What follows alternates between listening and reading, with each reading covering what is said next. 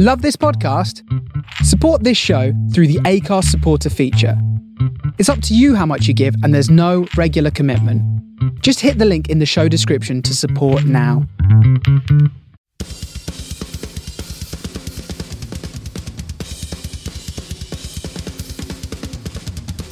Drum for the Song podcast. Welcome to episode 13 of Drum for the Song podcast. I am your host, Dane Campbell. I play drums in Phil Campbell and the Bastard Sons. I'm super excited to introduce you to my guest today. It's Mickey D, who was the drummer in Motorhead since 1991 until they sadly ended in 2015. He then joined Scorpions in 2016, and that's who he's recording an album with at the moment. If you're a Motorhead or Scorpions fan, you absolutely must listen to this episode with Mickey. He talks about how having a musical family inspired him to take up the drums at an early age, and he also got to see Deep Purple live at the age of 7. How he turned down Lemmy to join Motorhead twice. Why playing a Scorpions gig is more demanding than a Motorhead show. How he never enjoyed playing the song Going to Brazil live. Why he's not fond of the Motorhead album Hammered. Why Lemmy was sometimes difficult to work with in the studio. Why Mickey left the band during the recording of Overnight Sensation. He's also got some insights on the new Scorpions album. Why he uses 3 different weights of colour-coded Vincent sticks and how he sometimes combines them for certain songs. Why he doesn't like practice pads. He also talks about the ergonomics of his drum kit and why you should be looking at yours right now. I'm sure you'll enjoy this episode. Please make sure you're subscribed to the podcast wherever you're listening. Please leave a comment or leave a review if you're allowed to. Please check out my other episodes and please consider supporting me on Patreon for some extra bonus content.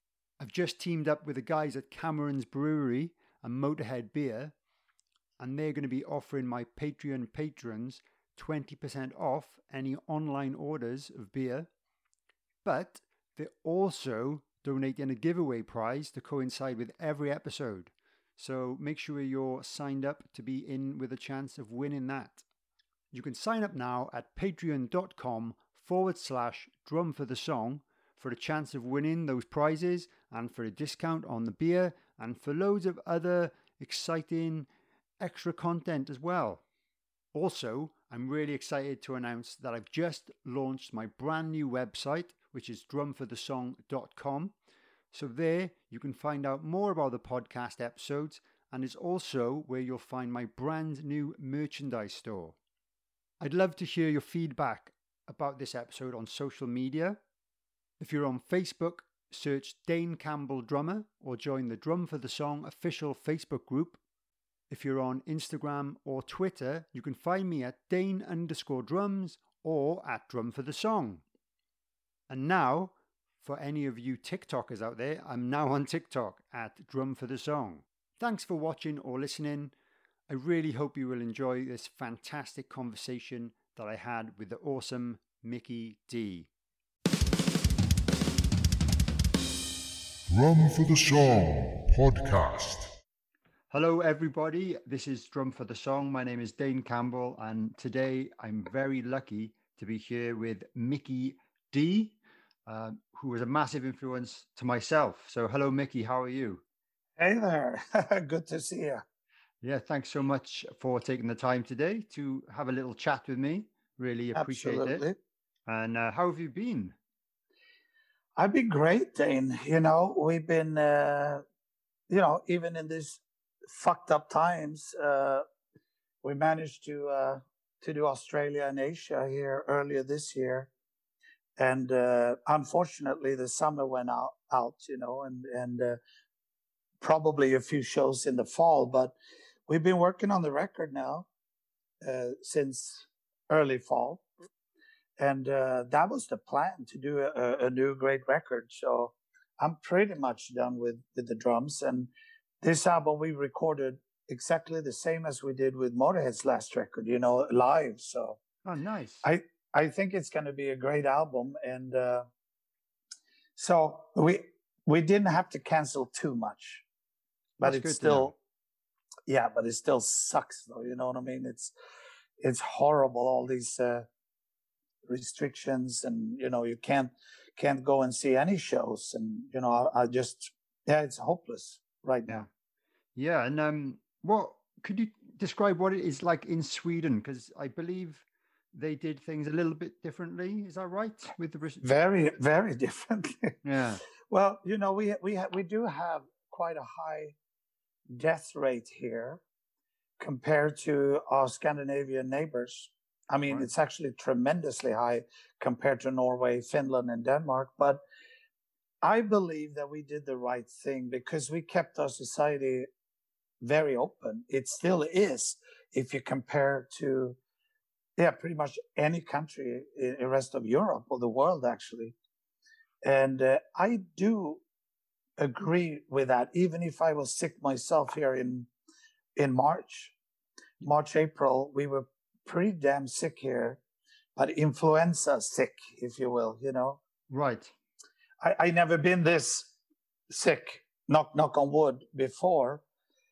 But with that said, it still is an influenza, and the the average age of people, unfortunately, that pass away here is 82 years old, and people with underlying diseases and stuff, But that kind of goes regular influenza as well. People die in thousands here in Sweden every year. Yeah.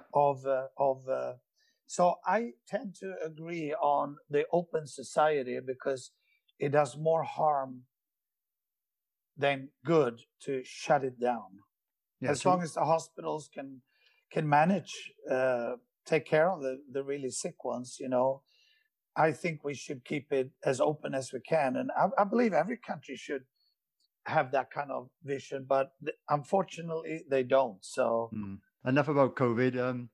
But yeah, obviously my podcast is mainly a drumming podcast where I interview and speak to drummers. So I'd like to know how your drum journey started. I know you started playing when you were a young boy. I remember seeing the photo of you behind the Sona kit.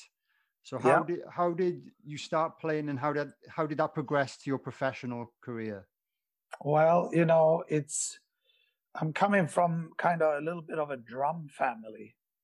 My cousin, my uncle, two cousins actually, and my uncle, they all play drums. There was no guitar players, or thank God for that, but bass players.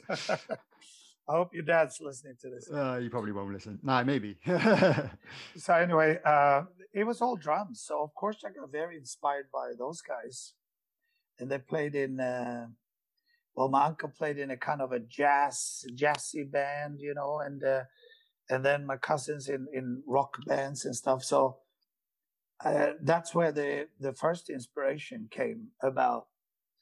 And I got to play on their drum kits, and right there, the interest of playing drums was born for sure. And then later on, of course, I kept it alive and progressed myself. And I loved hard rock. I mean, I was 7 years old when I saw Deep Purple first time, Wow. 1971. So to me, that's what I wanted to play. I mean, it was a hobby, I was going to be an athlete. Really? Yeah. Drums were just like a hobby. I never thought I'd be a drummer as a occupation. But from there on it went, and I believe over the years that I've been taking the right turn, if you will. A lot of people say, "Oh, you played with so many bands," but it's really not that many bands. There was a Swedish band here, kind of, that took off a little bit, and we played 2-3 times a week at certain clubs and just small places, and that kind of put the base for me. And then from there on, I moved to Copenhagen, and we started a band called Geisha. Okay. And through Geisha, I got King Diamond, And through King Diamond, we moved to US, and through King Diamond, I actually met your dad and the boys in Motorhead first time, 1986, I believe. Huh. I did meet Lemmy earlier than that, but we actually toured in Europe, 86, 87, and that's the first time I got offered the spot with Motorhead. Lemmy called me and said, "Look, if I wanted to join Motorhead, because they did have a bit of problems with Filthy at that time."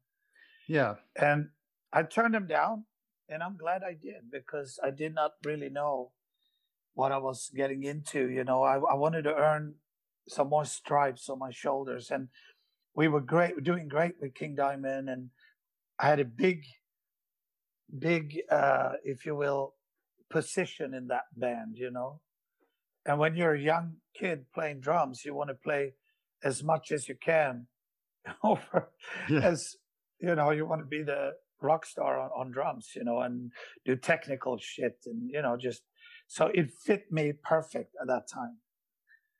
And eventually I left King Diamond and I joined Dokken, got offered to play with Dawn, and that was perfect, coming from playing very technically, and I felt very narrow as a drummer.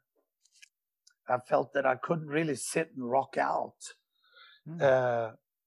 just play all these technical shit and backbeats, and I was very stressed in my soul with how I was playing. And yes, it was a great stuff we created, but I had a hard time just sitting, playing, rock out to a riff, and my meter wasn't that good. And so when I hooked up with Dawn, it was just the perfect type of music to move into.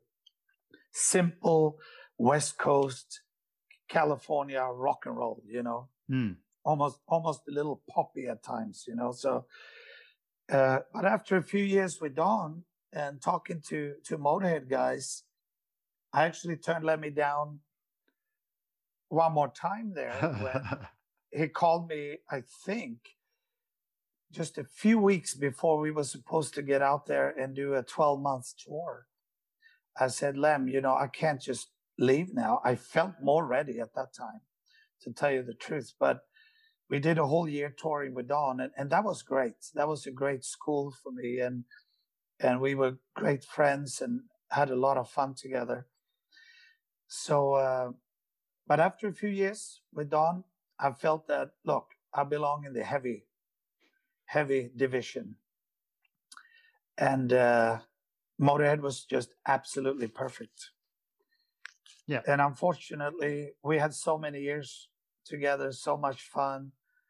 That was the highlight of my life, really, when it comes to everything happened all these years, my family, the boys getting born, we had so much fun together. Phil, me, Lemmy, and Ursula in the beginning. And it was great. And unfortunately with them, Lem passed then 5 years ago now.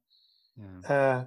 I was lucky enough to get a quick call from the Scorps, and to join yet another fantastic old classic band, where I feel myself that I do make a difference.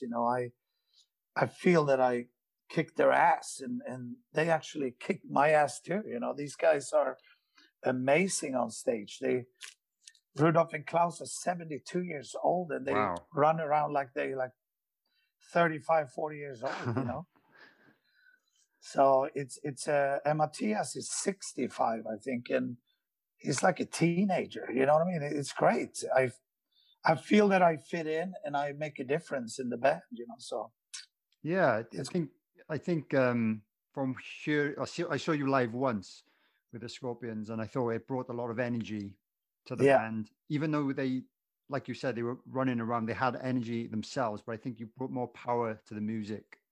I wanted to bring the heaviness to it, actually to bring a little bit of Motorhead into Scorpions.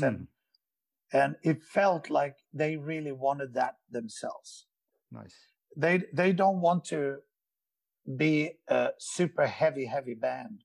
That's not what they want, but they do want the backbone a little heavier, and I felt that, and it just fit perfect for me and Pavel to go really heavy behind these guys, you know, because it's very melodic music, and they have so many great hits, and it's a little bit different thinking, of course, than playing with Motorhead, you know, where when Phil doing a solo, I actually have to be a little bit more busy on kick drums, and, you know, to me and Lemmy filling up the space. And the same thing now with Scorpions, it's actually the opposite. You know, I have to, when stuff is happening on stage, I have less is much more, you know, so, but you can still be very heavy. You play quarter notes on the hi-hat instead of 8 notes. You rock out on a ride with quarter notes. You do heavier drum fills, and, you know, and I hit harder. Yeah. So all that is taking that into the soup of Scorpions. I believe it works out pretty good, you know? Yeah. No, that's great to hear. And I was actually going to ask what the main differences were between playing with Motorhead and the Scorpions in terms of, like you said, pacing yourself for the set list. I guess there's a little bit more energy and tempo, up-tempo songs with Motorhead compared to Scorpions. Is that correct?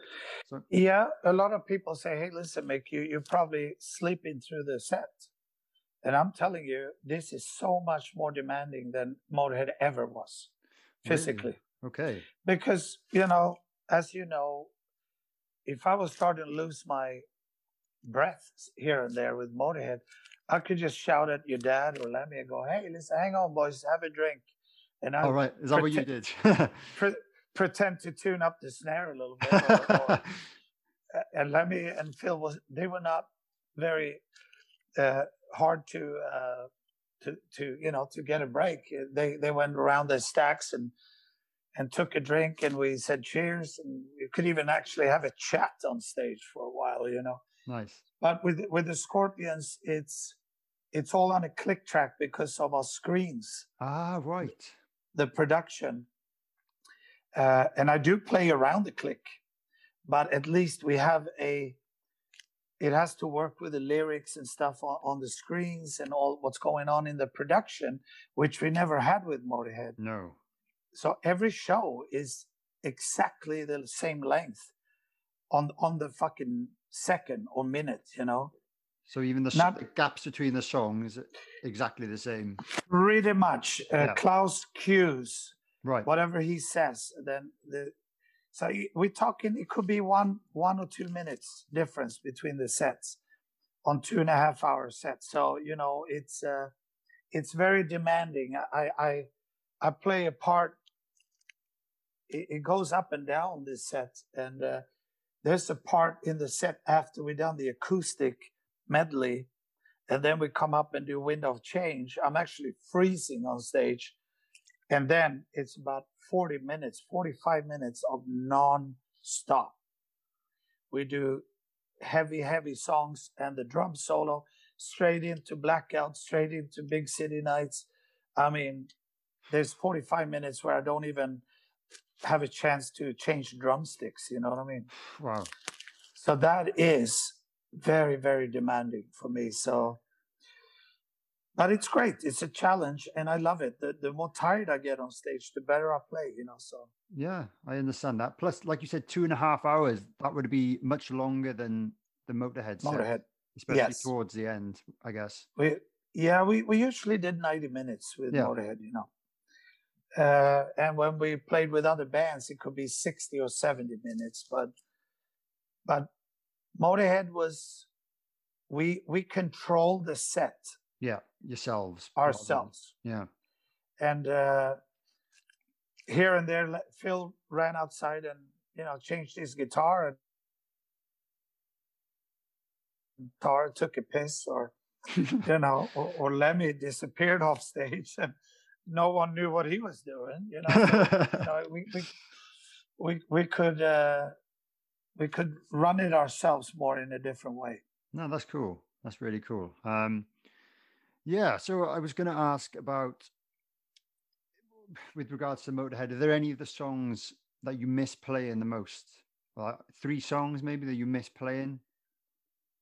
Oh man, there's so many songs I miss playing with Motorhead. Pretty much every single song except Metropolis. Oh, sorry, Going to Brazil. You don't like Going to Brazil? That's one of the songs. No, I don't. I like Going to Brazil, but I try to get rid of that song since day one. What are the reasons for that? I think I don't know. It was just, I don't know. I just had something against that song, and also Catch Scratch Fever. Oh yeah. And Phil and Lemmy used to tease me. They used to start Catch Scratch Fever as a sound check song, and they knew I hated it. That's quite funny because obviously I really hated that fucking.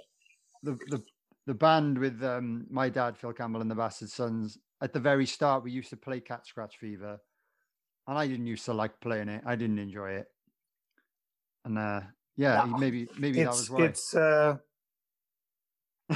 I don't know. It's just certain songs you never ever going to enjoy. Yeah, I mean, Going to Brazil is a good song. It's just that I had something against it since day one, some reason. But back to your question, I mean, yeah. I miss playing every song that we did. Yeah. I mean, Overkill as the last song. I mean, if we did not have the audience on a whole show for some weird reason, it didn't happen very often. But once in a while, we had a kind of a more dodgy set.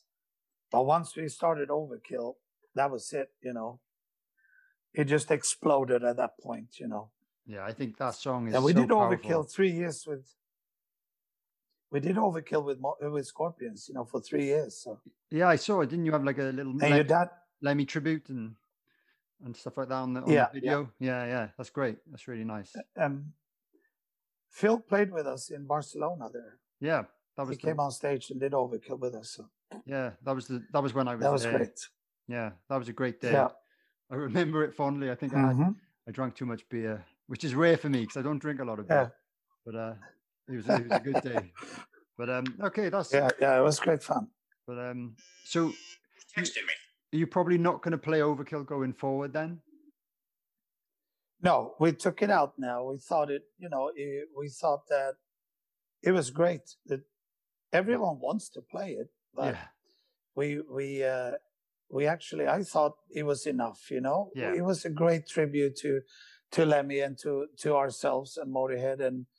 But 3 years is cool. I thought we should put in another Scorpion song instead. We're not there to do covers. No. But it was to pay the respect. And if you ask the guys, I know that they would love to keep playing it. It was more me saying that I think it's enough now. It's cool. Yeah, fair enough. We don't want to overdo it. Yeah, no problem. And with regards to all the many Motorhead albums you played on, and obviously co-wrote, is there one particular album you're more proud of, or did you have a favorite album? Well, there's a few actually. I think every record we did is top notch. I agree. Except Hammered. Oh, that's one of my favorites. That's strange. Really? Yeah, I don't know why that is. I think maybe because it was, I don't know, maybe it was the period of my life when it came out, is when I used to come out to the shows. And I was just going to say that. Maybe that was why. So I have a good memory of that time of my life. And right. But I remember the songs. Yeah, Walk a Crooked Mile. I loved that, and I guess it was a little bit progressive in a small way. There's a few songs that are fantastic on that record. Yeah. But then there is, unfortunately, a few fillers as well. Right.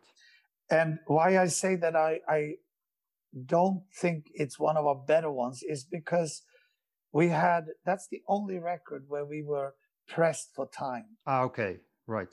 We should have had a few more weeks to work some more songs out. But I remember why I don't really remember why we were so pressed for time, and we were not really ready. And then we had Tom Pananzio producing it.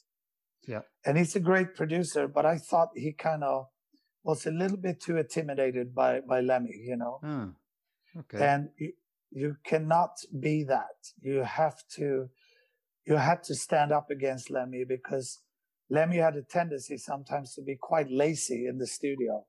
Okay. If he wrote the melody for a song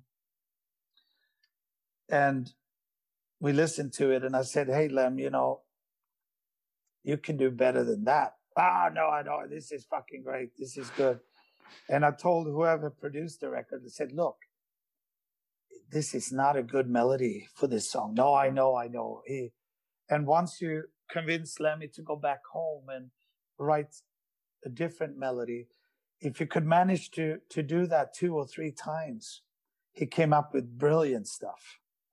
Right. But he had a tendency of singing the guitar riff a little too much. I see what you mean. Rather than come up with something unique and new. Exactly. And Tom Pananzio, he never really fought with Lemmy. I remember I was back in Sweden when Lemmy was singing, and they sent me the songs he did. And I go, "Are you serious? I mean, he's singing the fucking guitar riff." "Yeah, I know. I'm going to tell him to change. I don't like it either." And then 1 month later, it was the same fucking melody. I said, "Why? You didn't tell them?" And he didn't. Okay. Oh, Lemmy said he liked it, so I kind of backed off. And said, "Why? You know, you have to be on his ass about these things." And that's why Cameron Webb worked so great with us. And Howard Benson in the beginning, because they were tough enough to stand up against Lemmy, you know.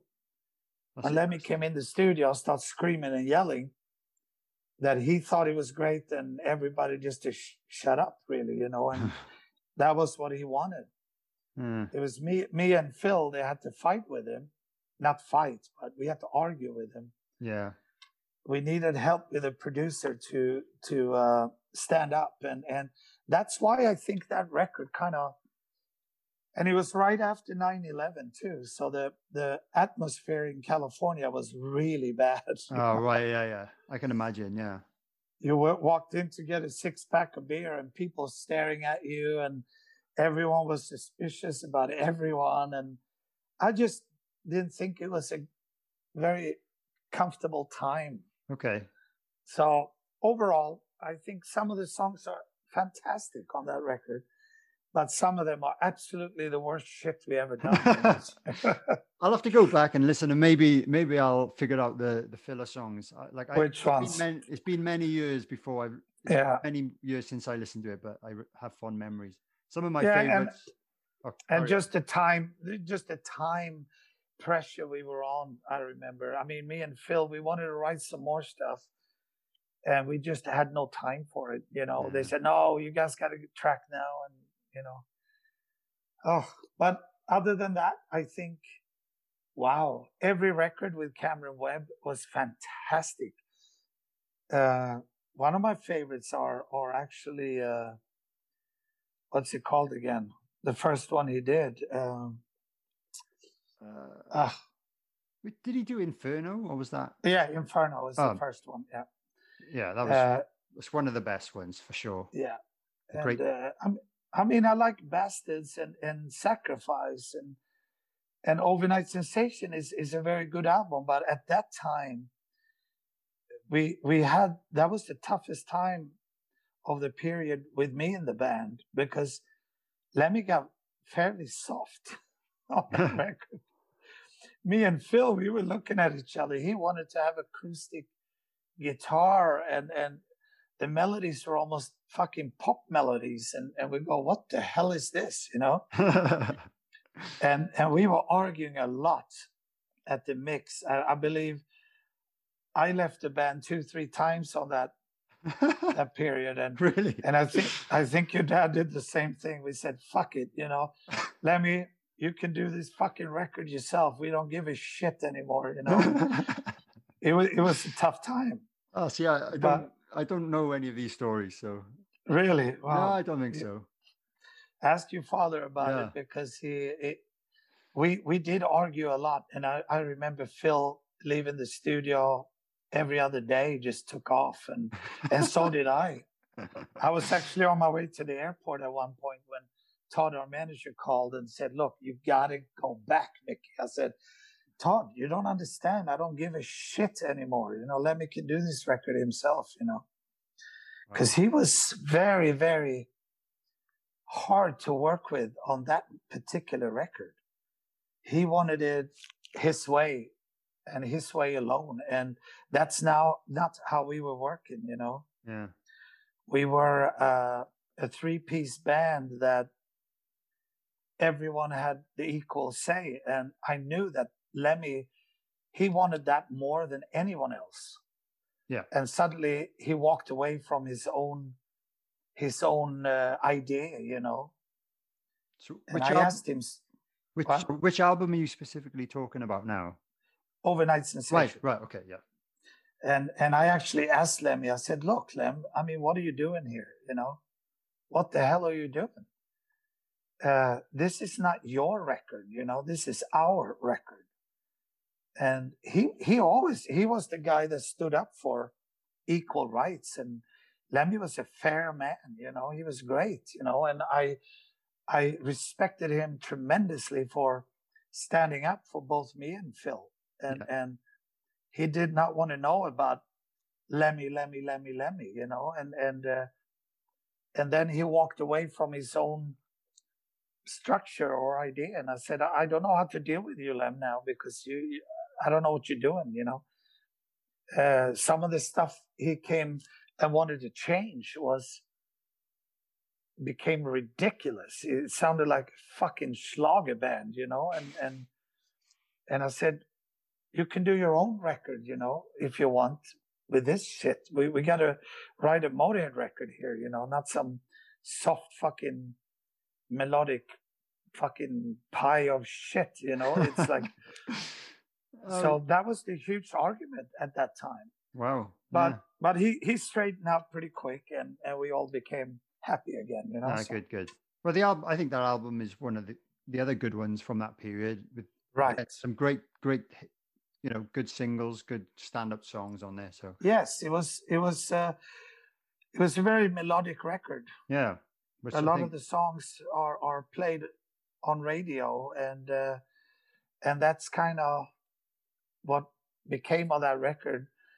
But to make it more soft, it would not have been a good one, No, I agree. I think a lot of the fans may have been more disappointed if there were too many soft songs. I think you can get away with one ballad maybe, and then...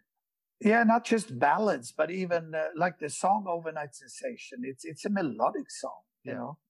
The chorus is very melodic, and there's nothing wrong with that.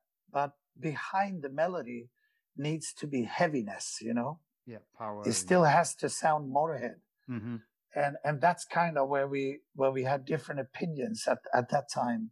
Okay. He wanted even more acoustic guitar on it, with no electric guitars, and we were arguing a lot about that stuff. Yeah, that is a bit strange. Yeah. Oh well, interesting. Thanks for sharing that with us. So yeah. You've mentioned you were recording the new Scorpions album, and so you recorded it live, or did you jam it live? And how does the songwriting differ from when you were doing Motorhead albums? Do you write in the room? Here the record, most of the songs here has been written by Rudolf and Klaus, right, and some of Matthias stuff. But in the studio now, we've been changing quite a bit, So I don't feel like I'm actually writing the songs with them, but I definitely made a lot of changes. Right. Okay. With the guys, and all 4 of us are playing live in the studio. It's a big room, and we all have our separate station. And Klaus have sang some scratch vocal on all these songs, and so we could cue on stuff and see what actually the song is all about. Yeah, that helps. But the actual music is played live, and I have no idea if Scorpions ever did a record like this, maybe in the 70s. So Wow. it's a heavier record. It's actually it's going to be taking a lot of people for surprise. They're going to be surprised over that it's a very wide album. It's going to be classic Scorpion stuff, and it's going to be almost songs back to the 70s. And it's I'm really looking forward to listen to this as a finished record. Yeah, me too. Is it probably going to be released next year, I imagine? Yeah, we hopefully in the spring. Great. Yeah, amazing. That's so So cool.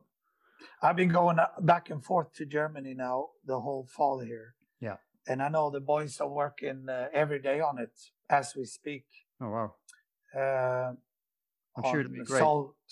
Solos, and Klaus been singing, doing his proper vocal on it, and of course there's little fixes here and there on maybe a rhythm guitar or some bass notes, or even I fixed a few things on the drums after the live recordings, but 95% is live, Amazing. That's so cool. So it's good. Yeah, I saw some of your video clips on Instagram. So if anyone who's listening, follow Mickey D on Instagram. There's some videos from the recording sessions, and you show off some of your drum kit.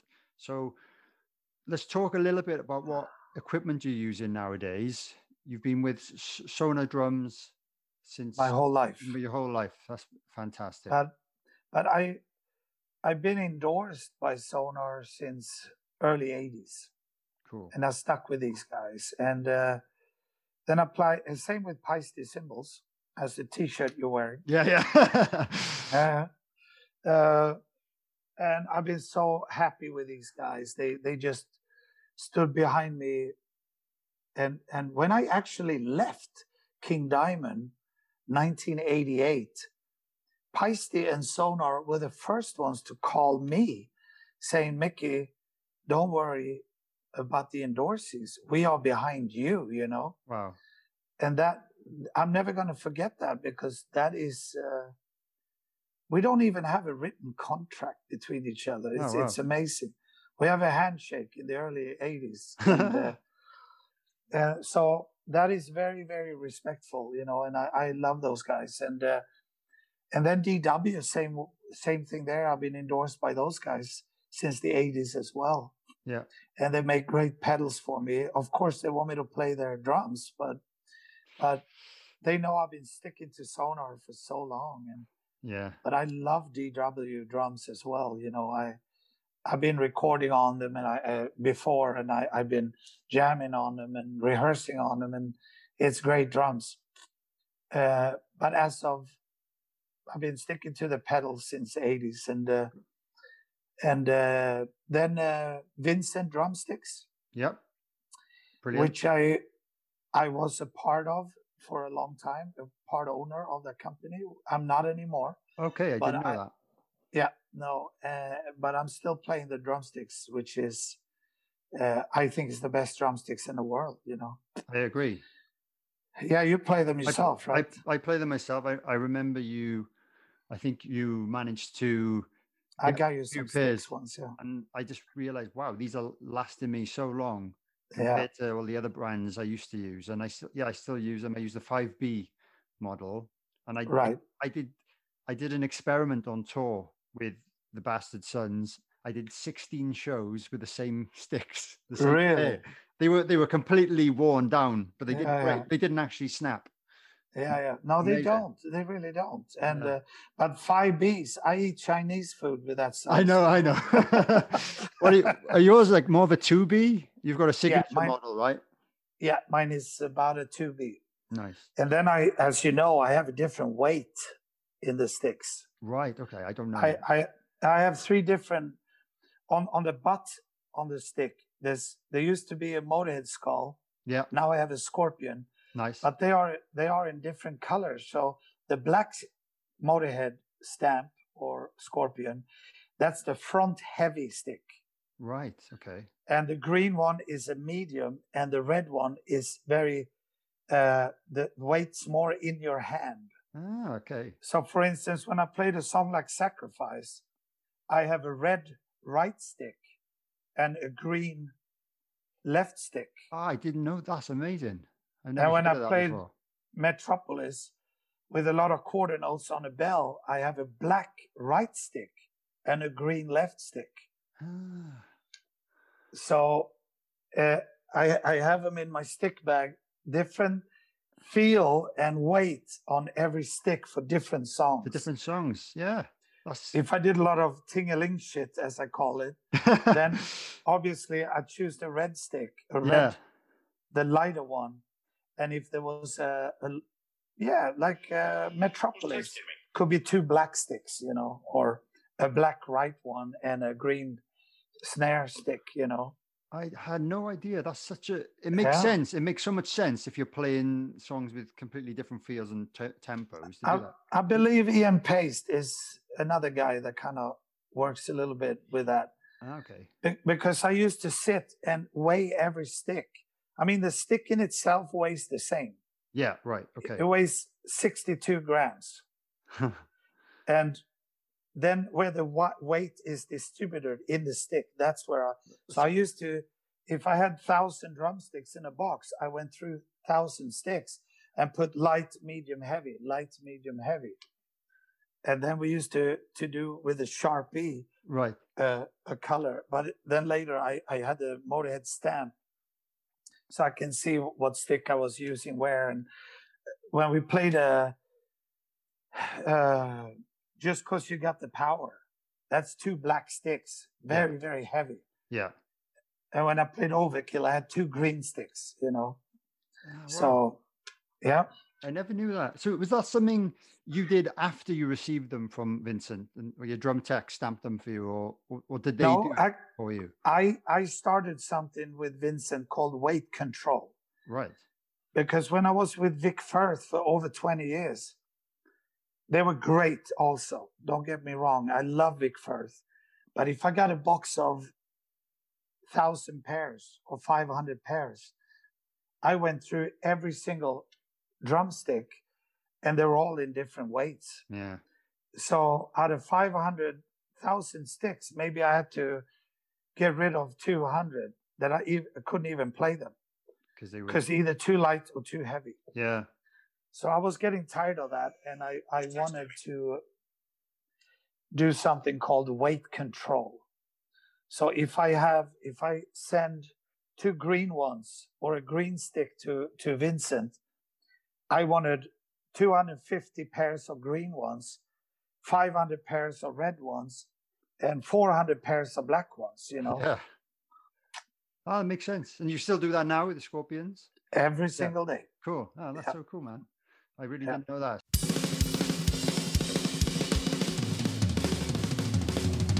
Drum for the Song podcast. Hi, I hope you're enjoying this episode of Drum for the Song. I just wanted to briefly interrupt the interview to tell you about my Patreon page, which is a place where you can support the podcast and, of course, support myself. You can sign up to one of the 3 tiers on there. There's one that's £3 a month, one that is £5 a month, and one that is £10 a month. There are loads and loads of exclusive benefits to signing up, including bonus episodes, merch discounts, Christmas card for myself. If you sign up to the top tier, I'll send you a pair of my drumsticks. Loads of other stuff. So go check it out. It's patreon.com/drum for the song. And another way you could support me if you're interested, if you're not bothered about the Patreon thing, if you go to my official website, drumforthesong.com, you can send a donation via PayPal. So thanks for watching this and enjoy the rest of the show. Drum for the Song podcast. So I remember watching you backstage doing your warm-ups on the back of a chair with a towel over it. Right. Is there anything in particular you would recommend that drummers do to literally warm themselves up to prevent injuries or to play faster or more accurate? Well, I believe I don't like these practice pads. They don't feel good to me at all. I used to fold a towel and put it on a table. Yeah. Like 2 or 3 folds on a towel, and either back of a chair or on a wood or glass table. That's where the right feel is for me. Yeah. And I can't say that I'm one of these guys that sit and warm up a lot, because I don't. I've been doing it more lately. When you grow a little older, it feels good to be a little bit better warmed up, for sure. But I know other drummers, they can sit for 1 or 2 hours and just fucking do paradiddles and triples, and and that's just not me somehow.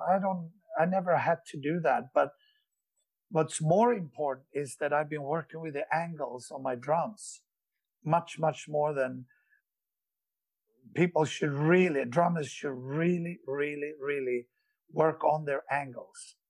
Yeah. So what I've been doing, if you're going to do 150 to 200 shows every year, it's very important that you play right. And what I mean with that is that, for instance, my snare is very straight. So when I hit a rim shot, I have a straight line, not, bended. Same thing goes with my toms. The most power you get is hitting from above, not from within. So you get this special, almost like a whipping effect. Makes sense. And it forced my shoulders to sit up straight. I have a straight back. I don't sit like a fucking cheese doodle. You know what I mean? Hunchback, Notre Dame. Exactly. And cymbals are very far away, so I have to really stretch to reach them. Yeah. And that has saved me from carpal tunnel, and it's like people work in an office. If they do computer or they write with a pen too much and they sit in a wrong angle, you're going to get inflamed and you're going to get trouble after so many years, So the angles for me has been extremely important. And where the hi-hat is, I mean, if you change the hi-hat 1 centimeter too high or too low, immediately I feel it over my shoulder. Yeah. And I can't, sometimes it can hurt so bad, I can't even open a door, I can't even lift my arm. Wow. So it's been extremely important for me to keep my kit at perfect angles. Because some drummers come up and say, how can you fucking play on your toms sitting so straight? And I always thought it was difficult when I used to play your kit. It is. But I guess I was maybe smaller then. Maybe it'd be different now. But I always thought they were very high and very high up. I had to hit them like that. But maybe it'd be different now. It's important if you think about how you hit your tom. Then your shoulders are up, your neck is straight, your back is straight, and you have to come from above. Some drummers, they tilt them too much, and the power is not going to be the same if you play from your upper body and out. That makes sense. It has to come from on top of you. And then you don't need to use so much muscle power, or it's more of a dynamic whip somehow.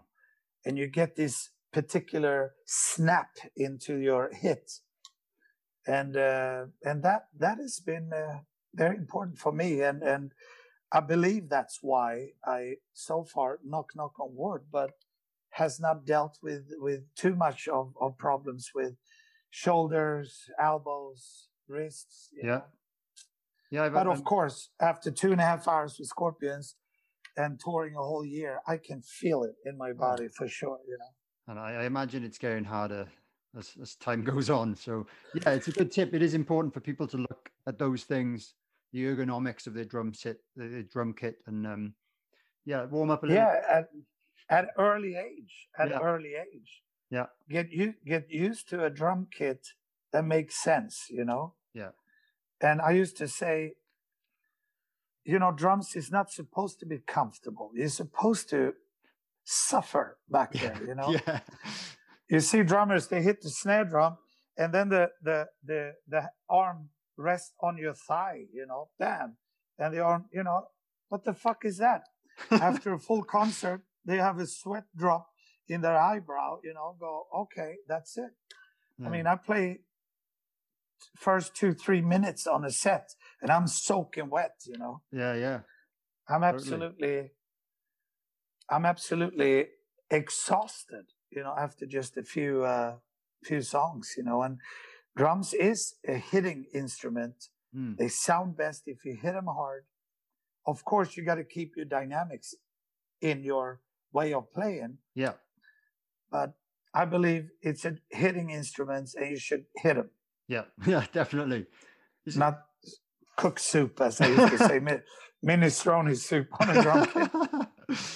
So I was going to ask, do you feel like you have to plan? Like, I guess you mentioned about asking for a little break in Motorhead, but do you think it's like a marathon? Like, sorry, cut off a little bit then. Would you agree that playing a set, especially a 2.5 hour set, is a little bit like planning a marathon with regards to your energy? Does that make any sense? And do you do any preparation before a tour? Like if you haven't been on tour for a few months, do you do any cardio or anything like that before? Hi to Dane Campbell. Here comes Marcus. Hey, Marcus. Very good, man. Nice to see you. He says hi. It's been a long time. He's a big dude. He's a big dude now. I've seen some videos of him on Instagram as well. So good musicians, both the boys. Yeah. Great. Yeah, fantastic. No, what did you say? You said... do you do any form of like... What was your question again? With regards to planning a set, like I guess like a marathon, 2.5 hours, do you have to do any like cardio exercises before a tour to get yourself prepared? Yes. I love sports, as you probably already know. I play in the academy of Gothenburg Hockey Academy team here. I play hockey 2 or 3 times a week. Oh, wow. Ice hockey. And when I'm working out, I have a personal trainer 2 times a week, sometimes 3 times a week. So pretty much 4 to 5 days when I'm active, really.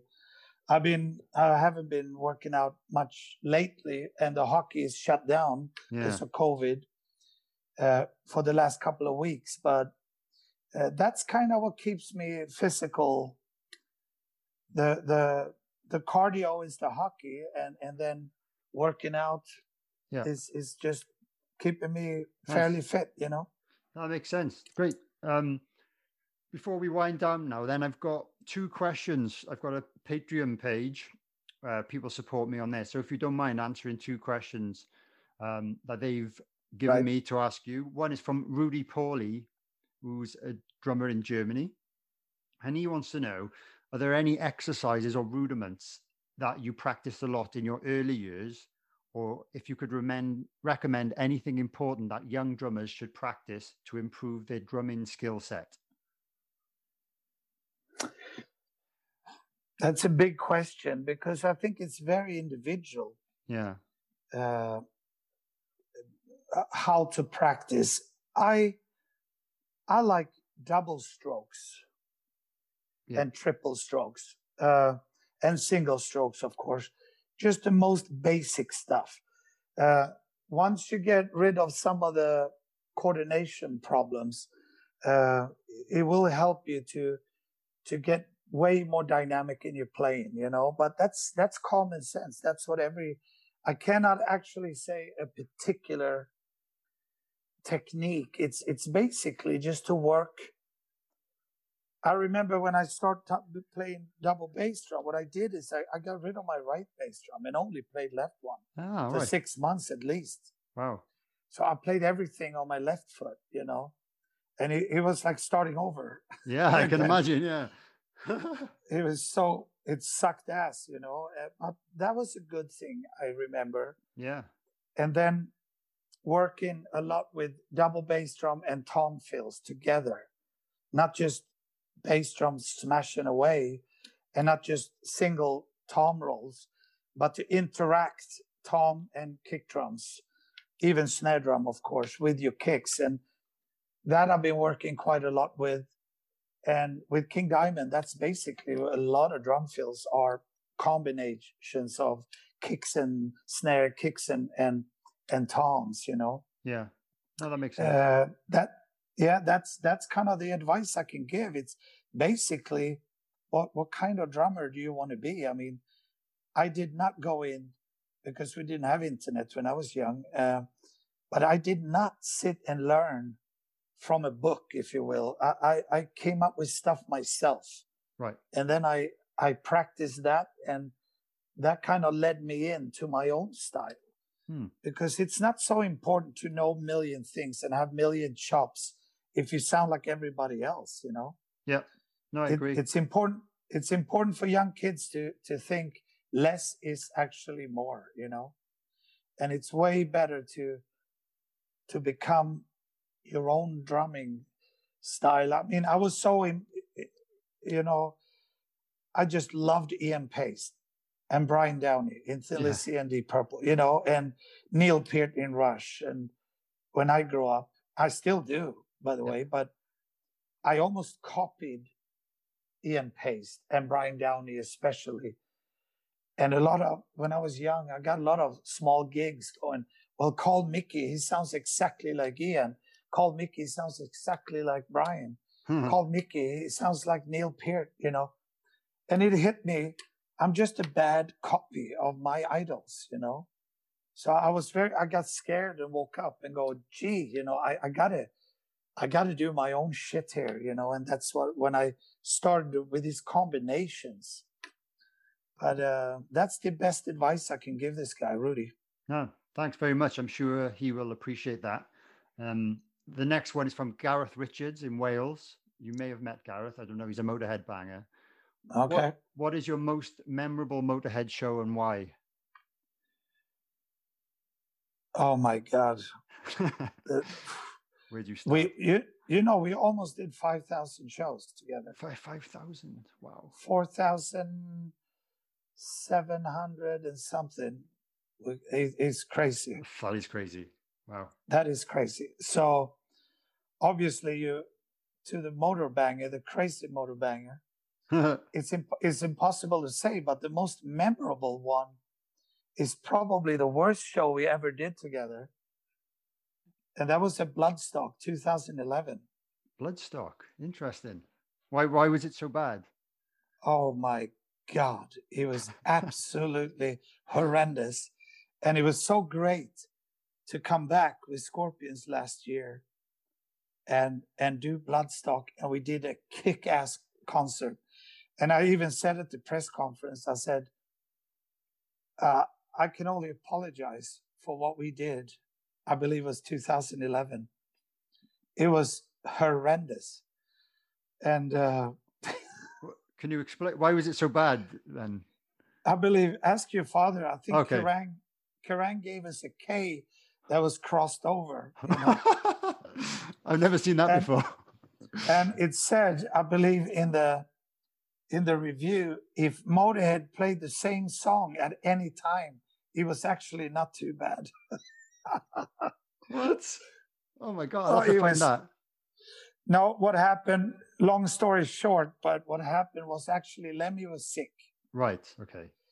He had a absolute normal cold, nothing dangerous, but he was sick as a dog. Yeah. He had fever. He could barely speak. He was in a shitty fucking mood. And I told him in the car going from London, me and Lemmy were in the same car going up there. I said, Lemmy, we have to cancel. You cannot do this show. And he insisted doing this show. So we went on stage, and within one song, I believe, he turned around and said, Mickey, you motherfucker, you are killing me. Slow the fuck down. Oh, right. And I played every song slower than I ever done because of Lemmy. And I recorded every song, by the way, from the mixing table, because he had no concept on tempo sometimes, you know. Yeah. He was really angry at me. And when we came to Metropolis, he came behind his stacks and came up to me after Metropolis. I believe Phil was changing a guitar or something. And he screamed on top of his lungs that I was killing him. And I had a bucket of ice where I had a towel in. And I took the towel and I fucking threw it right in his face with ice and everything and told him to fuck off. And I left stage. I went to the dressing rooms. This was 200 meters away. And I kicked in my door, took my clothing, and went out to my car and said for him to take me to London. And Phil and Lemmy continued playing Chase is better than the catch. They start playing the next song, and they didn't even hear that I was not behind the drums. So what happened then? Did your drum tech fill in, or did they just? Eddie came running and said, "Mickey, just finish the show." Okay. And I walked on stage, and we finished the show, but it was horrendous. It was terrible, and I was throwing drumsticks at Lemmy. I was throwing towels. He was yelling at me throughout the show. And, and it was just terrible. That was a headline slot as well, was it? Yes. Yeah, yes.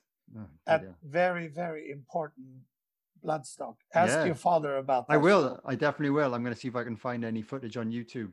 I believe that Phil saved or framed the actual Kerrang review because he told me that he saved it and it was the worst ever. It said something like, if the band at any point managed to play the same song at the same time, it wasn't actually too bad. But the rest... Oh my God. It got better towards the end of the set.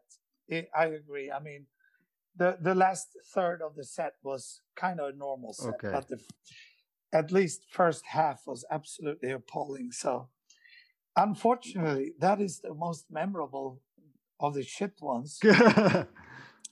Because we had so many good ones, Yeah, obviously, yeah.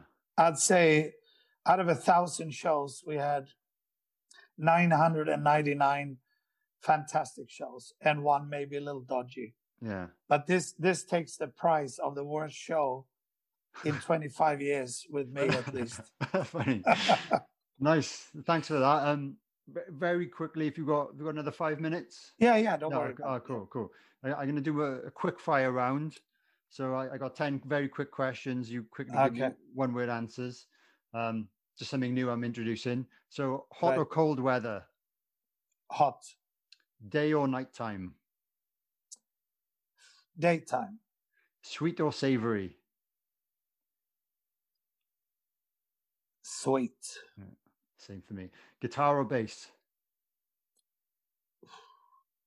Hard one. Probably guitar. Okay.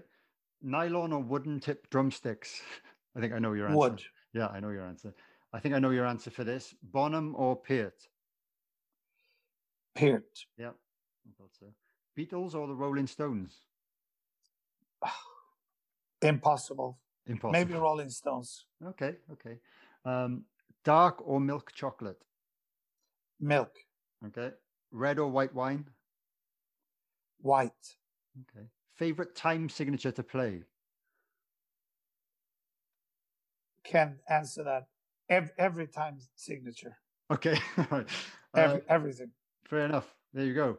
And then I've got one more question about Motorhead. What do you miss the most about Motorhead?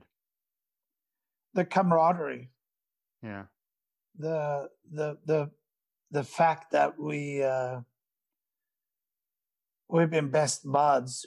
As I said when Lemmy at his funeral, I said, look, Lemmy was, and your father is, and hopefully still is for a long time. Yeah. But when it comes to Lemmy, I said he was my brother, my father, my granddad, my younger sister, my bandmate.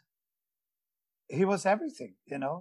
And same goes for Phil, he can also be my little sister, sometimes. And he's also my father and my younger brother and my bandmate and my you know, we the camaraderie, and the three of us were very, very different, and that what made it work, you know, that we were so different, and it made the wheels spin just perfect. We kind of, it's like a relationship. I mean, you know, I added something to these two guys, and your father added something to me and Lemmy, and Lemmy added something to me and Phil. And we were never, ever surprised really about each other. We kind of knew each other in and out, you know, and we never fought with under the belt. It was a lot of arguments, a lot of fighting, a lot of disagreements, but we fought and argued in a very honorable way, I'd say, you know. And I know Phil, your father, he doesn't like arguments too much, you know. He was very, I don't think he still is, because he feels like he's running his own ship now, which is great. But he had a little bit of a problem getting into these arguments with Lemmy. He rather backed off and really did not want to take that fight. Okay. But me, myself, I thought that was very, very important, you know, that someone stood up. Because it was not Lemmy's way, it was our way. And that's what made us great, you know. And I know that Lemmy deep inside wanted us Lemmy wanted us to be that way, to take the step ahead, to be involved, to be in charge. And as long as everybody pulled the equal strength forward, then everybody was agreeing on everything. And we did the same hard work together. And so much fun and miserable days we shared together, you know.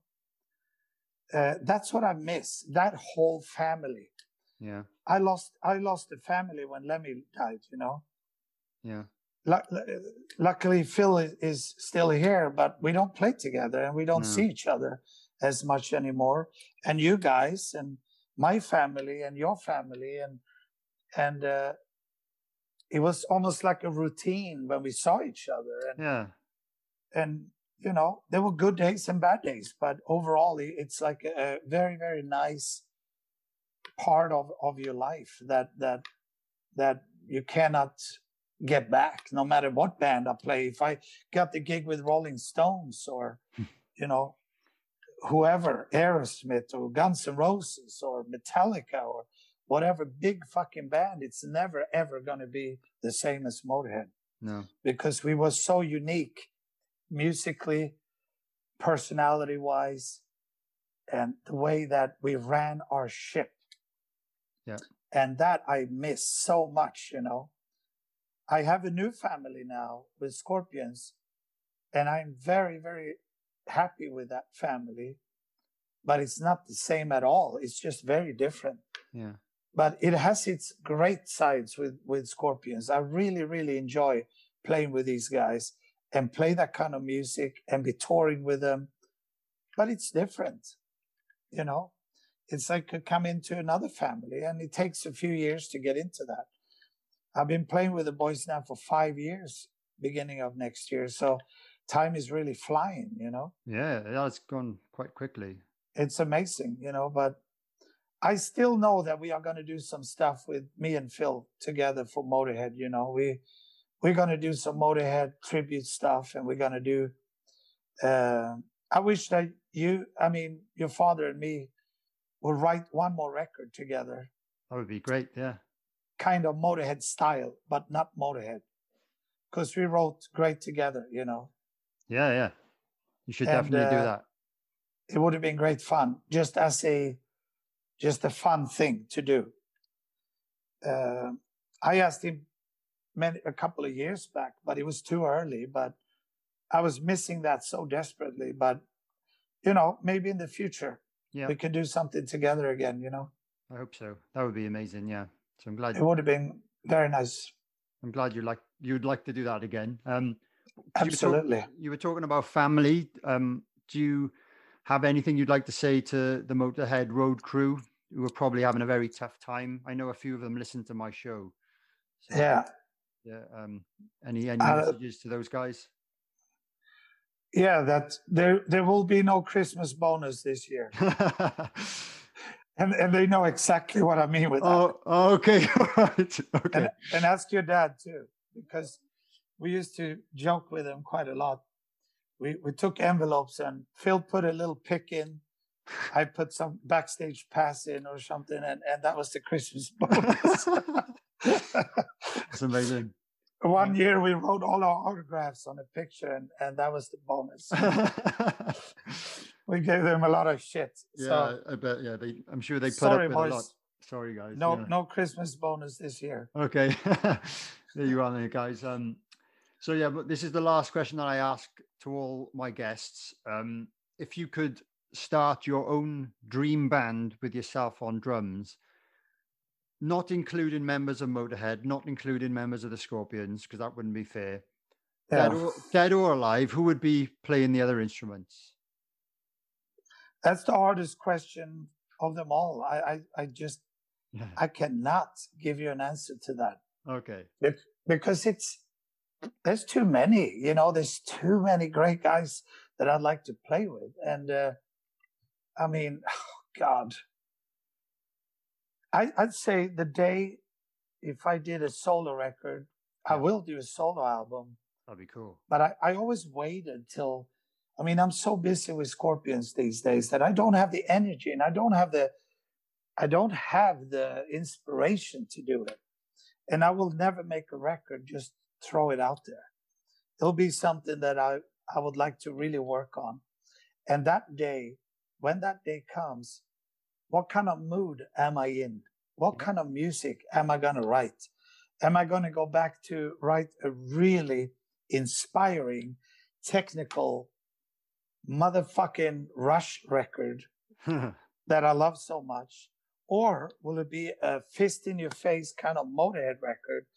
Or will it be a melodic best hit record? I can't answer that. And when I decided that, then I have to start working with different singers or guitar players or bass players. And will I have famous names, or will I go with completely unknown guys? Yeah. The sky is the limit here. I know some bass players I love to play with that doesn't have a name, and they are just insane. I just love their playing. And same goes with guitar players. Yeah. And actually even some singers that I go, oh my God, I can't believe you're not a rock star yet, because they are just amazing. So there's so many different ways to go. And not until I get to that point, I can answer that question. Who would I like to play with? Because there's just too many of them out there. All right. Fair enough. You're the only person who hasn't answered anything, but you sure you don't want to mention any names of? It doesn't have to be your only choice. Any particular bass players or guitar players you can think of? No. I loved when I played with Peter Baltes. Okay. And except he is a tremendous bass player. Right. Yeah. I loved his style. There's so many good bass players. I would love to play with Geddy Lee. Yeah. Right. Of course. Guitar players. Oh my God. I love Steve Lukather. Yeah. As a guitar player. Amazing. Yeah, and he's such a good friend, and he's just tremendous. One of my absolute favorite guitar players in the whole wide world. Yeah, and there's so many good ones. I loved Gary Moore. I loved. So many. It's just too many. Yeah, it is difficult. Yeah, that's okay. It's just too many. I can mention. I like to play with myself. That's more fun. Yeah. Do you play a bit of? Well, I used to play guitar on Whorehouse Blues. Do you yes. still play a little bit, or was that? Yeah, I tap away a little bit, and But my son Marcus, as you know, he's a really good guitar player today, and I mean his drum skills are just 6-7 years ahead of me. You know. Wow, he's going to be good then. He is. He's ready to play with anyone now. Interesting. He could have stepped in with any band that I know. Wow. And he plays bass, guitar, keyboard. He sings really well. So he's got it all. So he's writing a lot of music downstairs here in our so-called musical room. Nice. I don't know. You haven't seen. I'll see if you can. Yeah. Well, when we're done, I'll take you downstairs just so you can see. Yeah, that's okay. Well, that's all I had for the conversation. So we'll call that a day for that. So thanks so much, and I'm sure that all the listeners are going to love this episode.